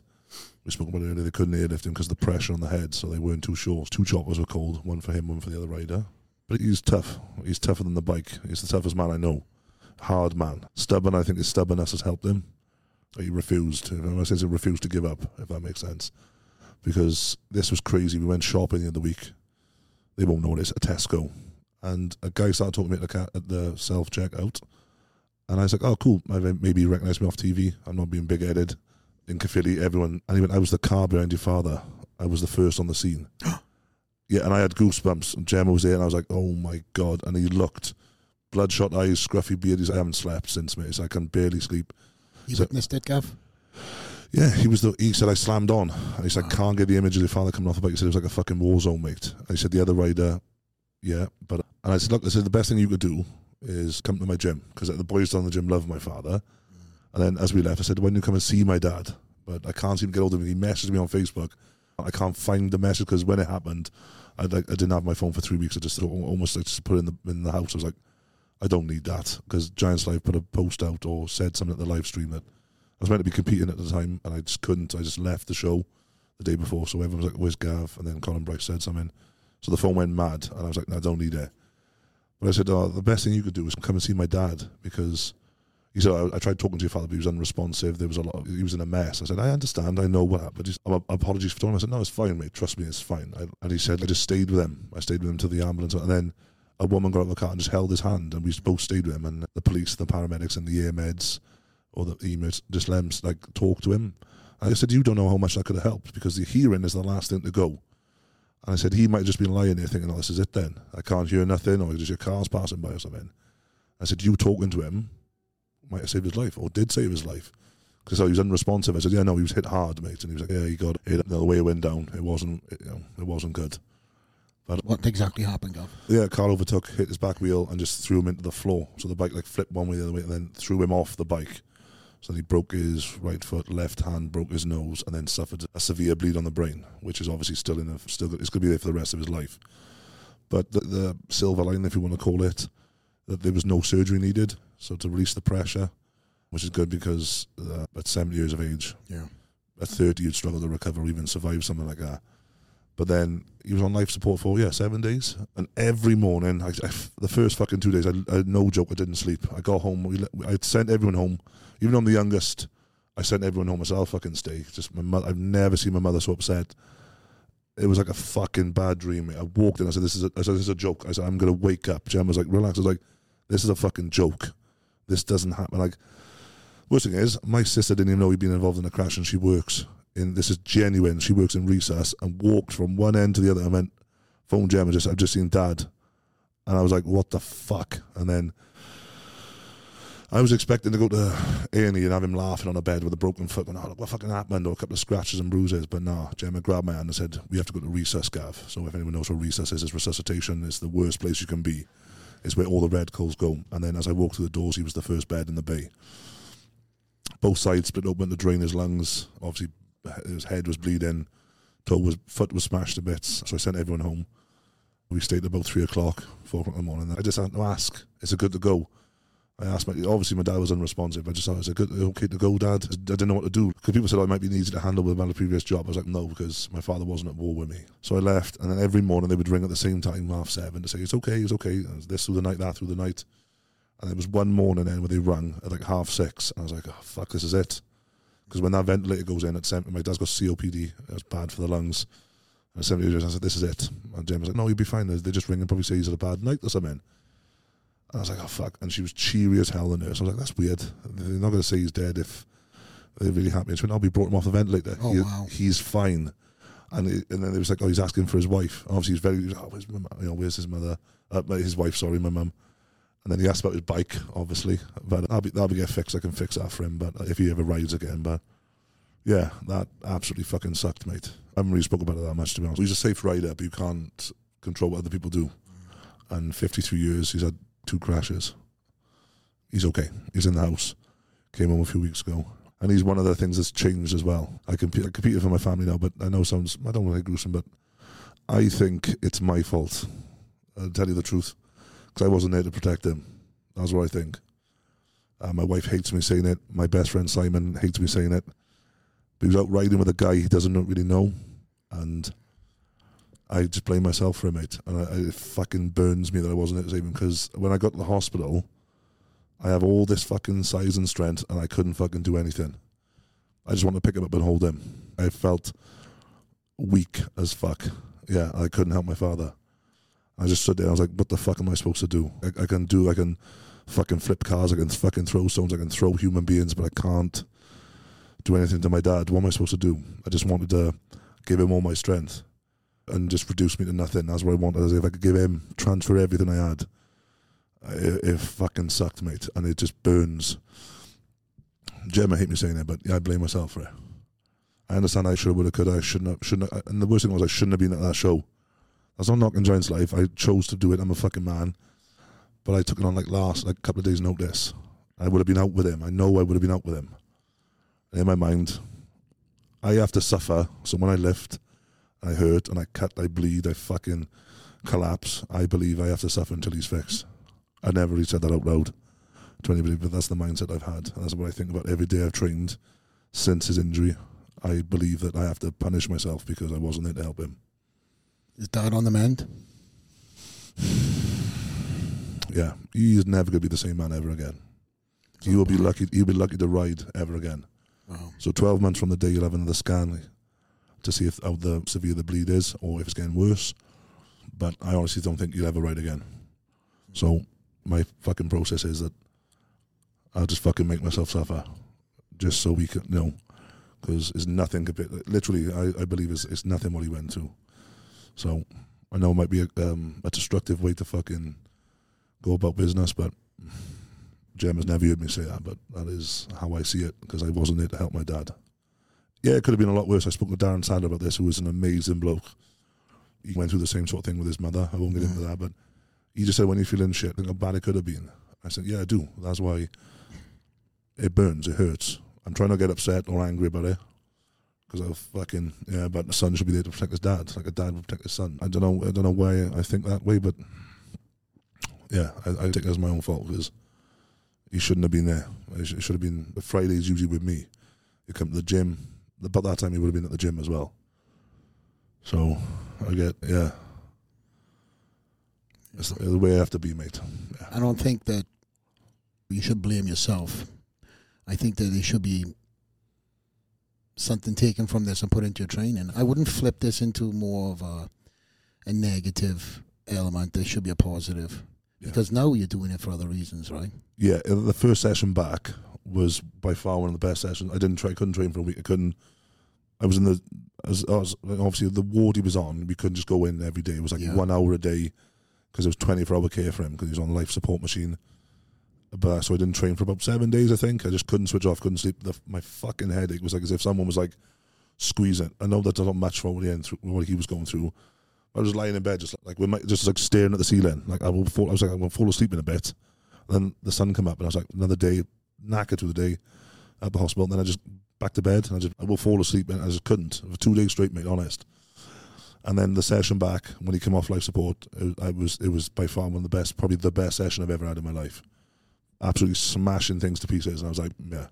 And it drives me ever since that happened. I know maybe that is a positive thing, because you have to focus on certain things to lift. Yeah. Sometimes you can't just focus on the weight. And like we said, we're a bit broken. I focus on it a lot. And it is literally, like I do it for different reasons, because it could have been a lot worse. It could have been a totally different conversation. Absolutely. And that's what you got to really see this as the glass half full here, right? We could be having a conversation that, not even going to say it, but it didn't happen. Yeah.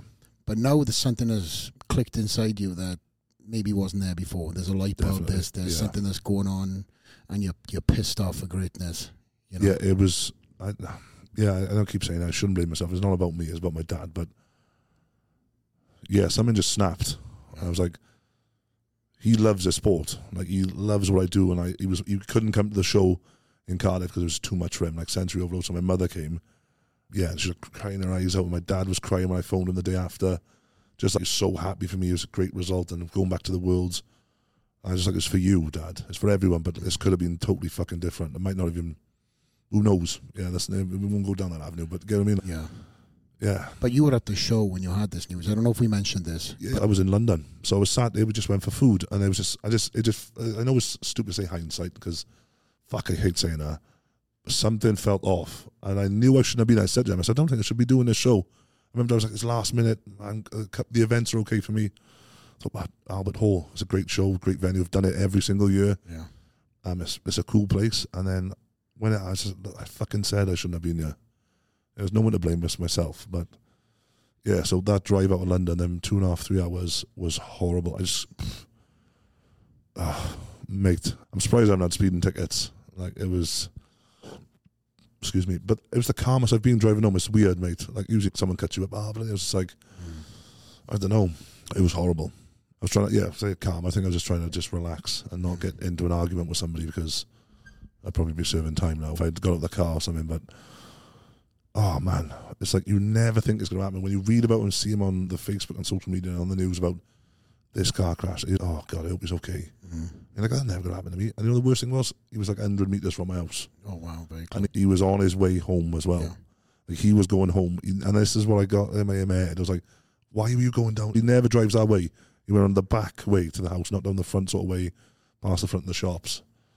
As your dad played an inspirational role in all you've done. Yeah, he is. He just comes to the gym, and he just sit there in awe, and he's like, what's that way?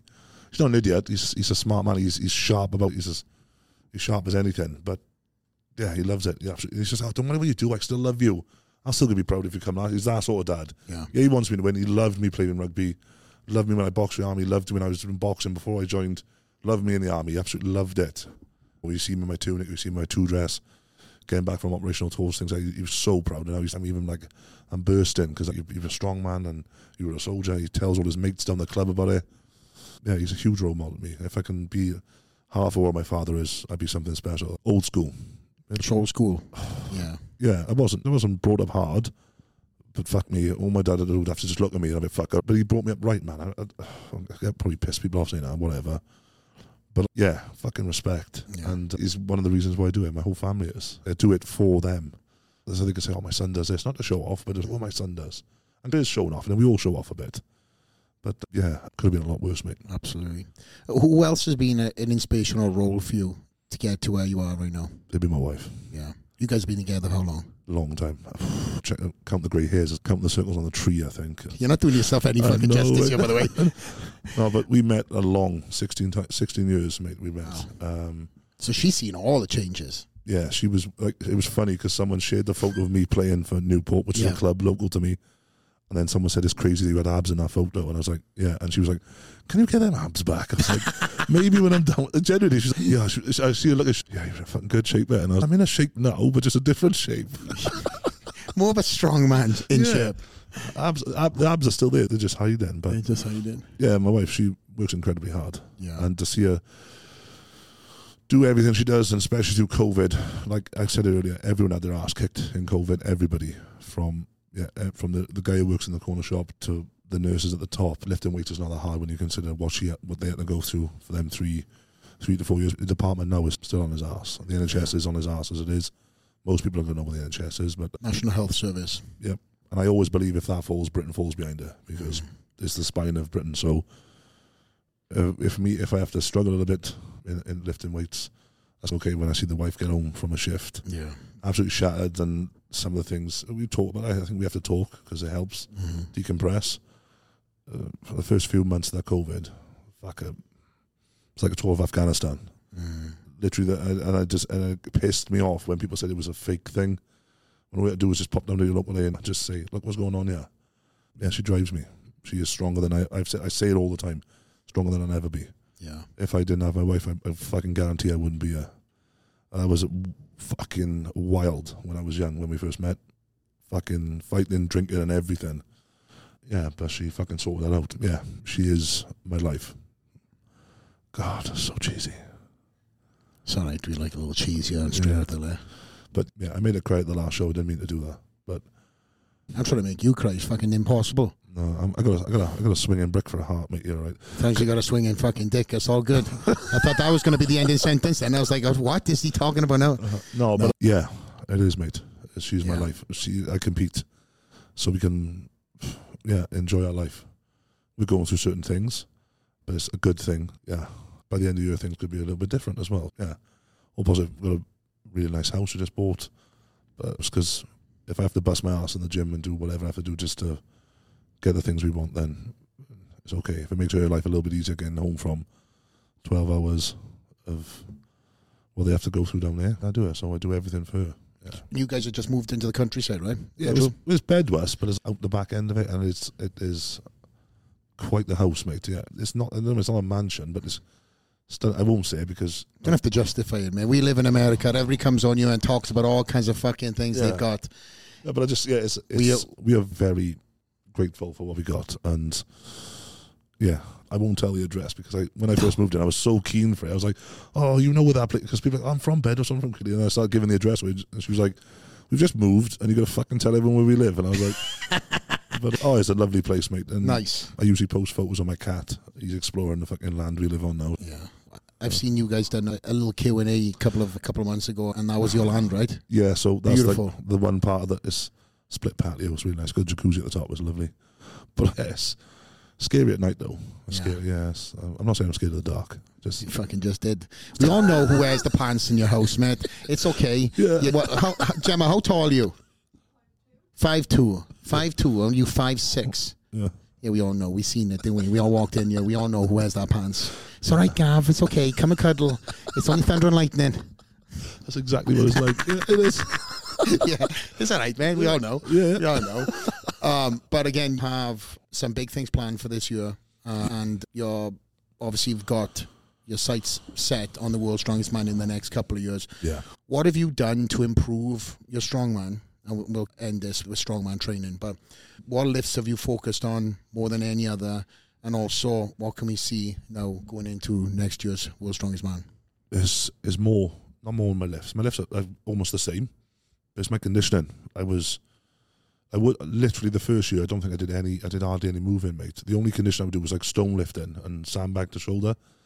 So what me and my coach, 3D Strength Dale, have worked on is just dropping the weight and just moving my ass, mate. And I feel so much better. I have a complex where you think you're not big anymore, and train with big guys. They don't compliment you. I hit certain numbers and they go, "That's all right, mate." They're not like, "Yay!" I'm like, and that's what I get off. I'm like, "Was that fucking any good?" I'm like, "There's 70 for a triple," and then I'm like, a log press, and I'm like, "Boys, is that all right?" And they're just like, "Yeah." No one pays attention. I'm like, "I'm not even fucking big anymore." Generally, mate, I get them. I'm like, and I'll text them. I was like, "Can you just add the plates? Just make sure they weigh down what I said." But yeah, more about, and also my mindset. Yeah. I was always positive when I started this, but the mindset and the belief that now I'm taking scalps, beating people on certain events, more consistent, consistency is key. If you're amazing at one and shit the other, you'll go from first to last, and you'll stay fast like that. Especially at the World's Strongest Man, when second, like 2-3 seconds will drop you out to the top 3 and roof down. But so just more moving, a lot more moving, more conditional, it's more structured, mate. Not just max out. 'Cause you know yourself, if you maxed out 4 or 5 weeks in a row, you would hardly make it to the end of the year. Like, so you like, max your squat out. That's all my training was. I go and lift heavy. There's no structure. I'm just going around in a circle, chasing my fucking tail. And now it's Dale on board. I have a coach, Dale, phenomenal coach, mate. It's just gone, let's stop this, let's strip this all. And it did. When I first got me, it stripped everything back. It was like 100 kilo log for reps.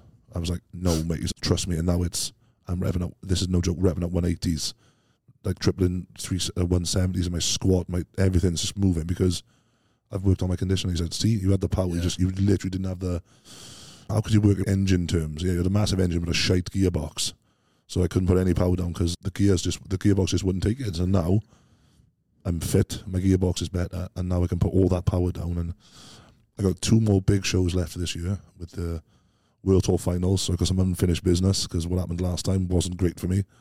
And I got the team Strongest Nation, so it was us going to whoop the Americans again. I love that series. It's a great series. It's awesome, man. You should come across, if you see get across for it. Yeah. Be awesome. I was watching the Giants lives with the unisex team. Yeah, that's the World's Strongest Nation. That is the same. Okay, yeah. I love that stuff. It's great. Great camaraderie too. It was you couldn't say, "Oh, this is the best show, that's the best show."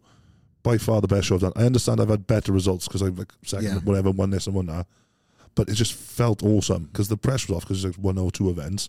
But it was how everyone was acting with each other backstage. Like I love the Americans, the way they are in their energy. It's just, I love it. Then Martins Lissis as their captain, great human being. Not just a great strongman, very rarely, likes yourself, just a great human being. You know what I mean? That's, yeah. Thank you, mate. I know you're on my podcast, but keep the compliments coming. Yeah, but see, you very rarely find people like yourself, mate, who are willing to help someone. Like, yeah, it's going to sound cheesy, and I'm not saying, I would say this to your face without no cameras, like you very rarely get people like you who just a genuine human being, mate, who have the passion you show on screen and on the social media is you.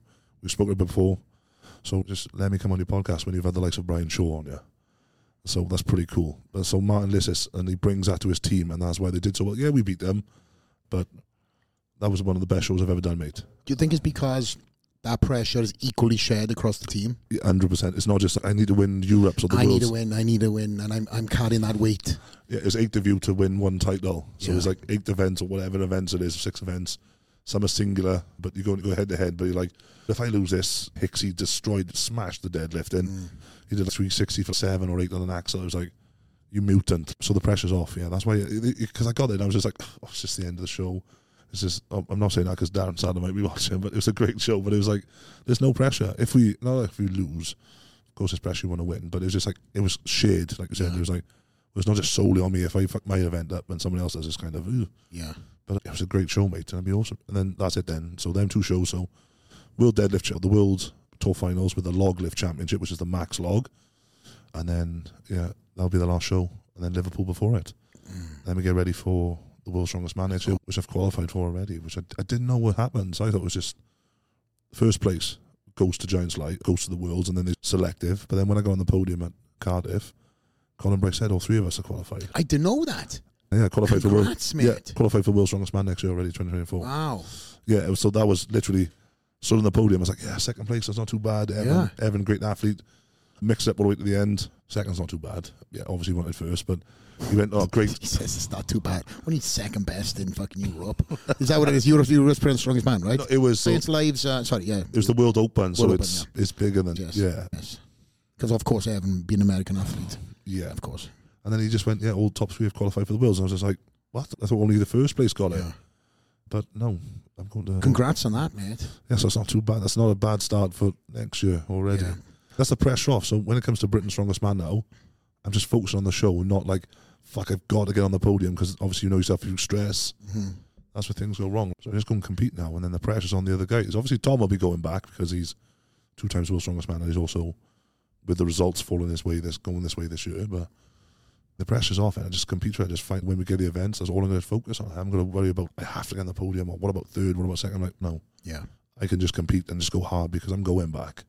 The pressure on you guys. What is the timeline that you've given yourself to win the World's Strongest Man?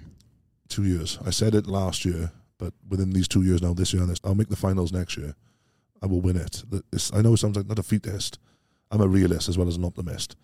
Can you be that? I don't know, but I give myself 2 years because I don't want to shut the door after it and go, oh, I didn't make it and I'm 35, and that don't mean nothing in this sport, mate. Brian Shaw proves it. He's an absolute, for him to win his show, and I gotta say, all the shit that people give him about his show, win his own show, the Strongest Man still won. It's as simple as that. He beat everybody on reps, he beat this and did that. So yeah, if Brian Shaw's gonna watch this, fuck him. Like, he was an absolute, that's the biggest I've seen him. He's big. Scary big. Like, he put on these, see the deadlift? He put on the trousers. It made him look bigger. I was like, how have you got bigger by putting trousers on? I was like, good God, man. But that is testament to who he is. I said in an interview that we have to pull this up, that Brian Shaw would win. Sorry, no, you guys. The Brian Shaw, like media guys, I said he would win. Because I'm not sure what I heard it on. Maybe it's a wildlife show. A lion is always the most fiercest at its end. So when they're about to get, because he was retiring, they're always the most savage at their end. He looked like a beast, mate. Nobody was beating him. Yeah, Tom did amazing to win 5 events back to back, but unfortunately the log cost him. He didn't get any reps, but you have to roll the dice. But it's that consistency, I guess, across the board, right? That one event. I don't think he won an event, Brian Shaw. No. But he was just like, job 2 second. It was just like, with you accumulating points, because the guy who wins, because Tom Evans won the chest press, but then didn't do too well on the other end, so he was top and then just went like that. And then Brian was just like, bang, and then got the power stairs and the fingerless finger. It was just almost participation for him. But I was talking to Nick Best, sorry. And Nick obviously trains you, a great guy. You guys went shooting yesterday. Amazing. Nick is such a gentle giant, isn't he? But he was telling me that fresh off the press, he drove up to Colorado to help out with Brian. And have you seen his car? He's got this fucking Mini. I don't know how the hell he gets in it. Can you imagine? I haven't seen his car. He's got a Mini. He has a Mini. So him and his training partners all collectively come to the gym in the Mini. Nice. It looks like Mr. Bean skit. Like, and the fucking the suspension is maxed out to its full. 100%, but anyway, off the point. But he told me that Brian in one of the last lifts, even though I think he had to get 5, I believe that, on a chest press or something, that incredible fucking contraption he created. It looks like Mad Max. He only had to get a certain number and he pushed an extra 2 and tore his pec. Yeah, we saw it on the day we went to the lake. Just boom, blown. It's bruised, bleeding already it was. I don't know if it's right or left, can't remember. But yeah, that's just he's an absolute animal, mate. Yeah, that's how you go out. You're talking about that lion, right? Yeah, because they're so because they know. No, I'm saying, it's like, it's coming to an end. So he's like, this is it. This will be the last time I deadlift competitively. But I said it in an interview. I said, I saw him earlier. I had no fucking chance. Like humongous, mate. In great shape, so conditioned. And at 40, I don't want to knock him for his age. Of course, Jesus Christ can't. But man, he's a blueprint of a strong man. Yeah. And he's one of my idols. And they say never meet your idols. That's a load of shit. I met him. I still haven't asked him for a photo. I can't. You asked me for one. I know. I know, yeah. But we're Welsh, it's okay. Roderick, can you remember us having that photo with fucking Mr. Baywatch over here next to the fucking pool? Yeah, we get out to this guy comes out to the pool with his moustache and his long fucking mullet. Everything's just dripping off him. Like glorious. It looked like a Calvin Klein, but it'll be spelled with a K and ends with a C. Yeah, the dreadful. The Calvin Klein. But he came out of the pool where all the strongmen were hanging out the day that I arrived, because you had that off day, right? Yes, we did. And we had a little banter. We had a little cheeky photo, and then Paddy got his hands on it and absolutely me into a mutant. But one question, and when you were talking about Brian Shaw, have you got any aspirations to just get on a plane and come out and go into Camp Shaw and be around this guy and truly absorb all his knowledge? Because here is Gav Bilton in the UK, in Wales. You're only as good as the people you are around. Yes, you can be creative. Yes, you can be motivated, but that's self-motivation. Yeah. I truly believe for me to become who I became, I had to jump on a plane. I had to see who the best was. I had to size up who the best was. I had to physically be in the same gyms as the best of the best. Long before I even had the chance to train. But when I had the chance to train, this killed it in the gym. I might not have been the strongest, but I never got outworked. Strength came with maturity and strength came with time. And I feel like I think you're just so humble, it's a fault. And I think that if you had the opportunity to just come over to the US and spend a month and be around some of these guys, just even if it's a mentality thing, it will rub off on you, because iron sharpens iron, and you're at that cusp of truly leveling up. And I can see it, the fans see it, all the promoters I'm friends with all say it's Big Gav's here. But I think maybe you just have to just come over here for a couple of weeks and just be around some of these guys, just to reassure you that, man, I am the best. I know I can be the best. We've thought about that? Yeah, we've spoken about it, haven't we? About, like, we obviously mentioned moving. That's like a massive step. But I said I need to go somewhere where I ain't the biggest, because I keep knocking myself. I know about something. I go to most gyms, every fucking gym in Britain. I'm going to be the strongest guy there. Yeah, I'll bump into like Hicksy or Bish, but still, 9 times out of 10, whatever. But I said, and even Simon said, you need to go to a place where you ain't the biggest, mate. He said, yeah, you'd be the strongest, but not the biggest. And if I could sort something out, maybe towards the end of the year, I would definitely come out, and see and start my camp. If Brian Shaw would maybe speak to Brian Shaw about it and just go and train with him, and to be, like you said, be around. Like, that's an amazing saying, iron sharpens iron. I fucking love that. And be around Brian Shaw. You just pick up that mentality of, he is humble, but then when you hear him talk, he is, I'm the world's best. That's what I mean. Yeah, I love listening to him talk, because it's like, there's that humbleness, but then someone just be like, and then he's, no, I'm 4 times the world's strongest man. It's just the way, and then like, I need it, because when I say things, I go, I don't want to sound big-headed. Yeah. And the boys are like, they're just like, shut up and say it. I'm like, oh. But I'm this coming out here with definitely something I would love to sort out. Maybe I will message Brian Shaw, and if the wife would see fit, I would come out there, and if he would have me, I'd stay with him. And he's got a pretty big enough house to. Brian's doing all right for himself. Yeah, he's okay. I've heard stories. Brian's still counting the fucking cash he made from the last show, I'm sure. Yes. Mate. But listen, all testaments and kudos and roses to Brian. He has earned his stripes in this sport. He has truly become, in my eyes, a pioneer of the sport. And now his retirement is an opportunity for you to get that experience, get that knowledge, soak it up. But also, not only that, you can have maybe spending a couple of weeks here where you do one week with Brian, 1 week with Evan, 1 week. I know the boys would love to have you around because you're bringing your strength to them too. Listen, this is not just a one-way street. If you're walking into the gym, they're looking at you, Scout, fuck me, help me out with this. Help me out with this. And then you're going like, okay, this is not my strength, but I know I can. What goes for anything? Hand grips, fucking. You talk about tack earlier. All these small little things that you don't get from being in Wales, that you get from being around the best of the best, is where I feel that you will pick up points, pick up seconds, pick up whatever, just coming over you for a couple of weeks. Yeah, definitely. That will get sorted.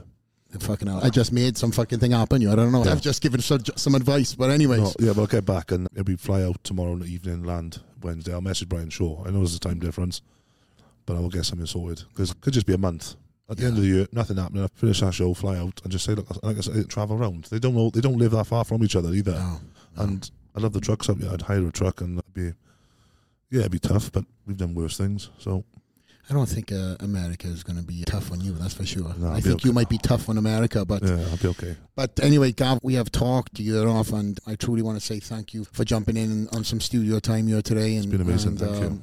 Just talking about your story, getting you out to a newer audience, and for my audience now to start leaning into you and seeing what the remaining part of the year brings. And I'm fucking excited. Obviously, I've said it many times today. Selfishly, I see you flying the flag, and you got to. I said also, Big Gav is like the Chris Bumstead of Strongman, good-looking fucker with a moustache and the mullet going on. Yeah, so it's now, a trend. So like you are the trendsetter. I haven't seen anybody else with a moustache and mullet. No, mate. Can't put it off, can they? No, I know. And you got the shades too, which is your brand. Yeah, Pit Vipers, they're amazing, mate. Yeah, we got to get you a sponsorship now. You can't be promoting Pit Viper without fucking Pit Viper promoting your pocket. Okay, little inside tip from Flex Lewis. But thank you very much. Great to have you here, my friend, and always this is a second home for you guys when you're here in Vegas. And I know that you guys leave out late tonight, right, to get back to sunny Wales, back to Area 51. Yeah, that's where my home gym, yes. Yep. And then the work begins. Yeah, back to it. I've had a week off, literally done nothing. I had one session in the hotel gym just to get a pump on, that was it. And you fucking broke everything probably nonetheless. Yeah, the dumbbells, I went up I think it was £50. I was like, oh, God. Oh, God, my warm-up. Anyways, it was great. Thank you. Do you want to anything you want to sign off on and promote, talk about before we land the plane for the podcast, Gav? The floor is yours. Don't be Mr. Humble Pie. No. You can talk. Thank your sponsors. Thank whoever you want to do. This is your platform. Go ahead, my friend. Yes, just like to thank my sponsors. Silverback, thank you very much. Dale, my coach, an amazing coach. Oh, yep, there we are. Thank you, guys. Yeah, Dale, you're an amazing bloke. Thank you very much. Simon Hammett, you're a fucking legend. Thank you, mate, for looking after me and keep my fucking head cool. And the past couple of months, you've been a fucking lifeline. Thank you to my wife. She's over there. Just thank you very much. I love you loads. Come in the shot, Gemma. Come and say hello. Come on, get it. Go on. You only do this for the Welsh. Give the camera. Say hello. Right, bugger off. You've done. You have to get in. You have to you weren't even in. You weren't even in. Come on, stick it. You got to duck down a little bit. Duck down. There we go. There we go. We got it. Get down. There we go. She's in the frame. It's all good. And then also, if you want to see more content, just give me a follow. Gavin the Bull Bilton on Instagram. Yeah, and new merchandise coming soon. Badooshk. Yeah.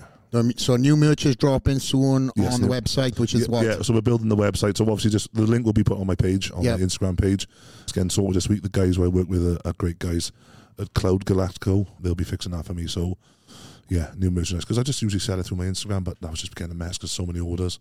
But the shop will be launched with the new merchandise by the end of this week, or if not, like early next week, because obviously if something happens, but it should be done. Yeah, very soon. And you're also going to be putting more content on the YouTube page, right? Yeah, YouTube.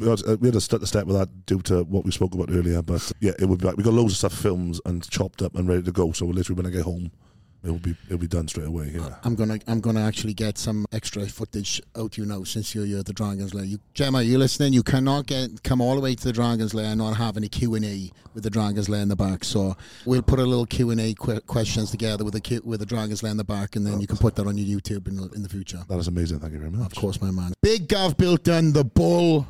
Signing out, Flex Lewis, straight over there. We appreciate you guys. Link, comment, subscribe, and we'll be back with big guests, not bigger than Gavin, I don't think. No.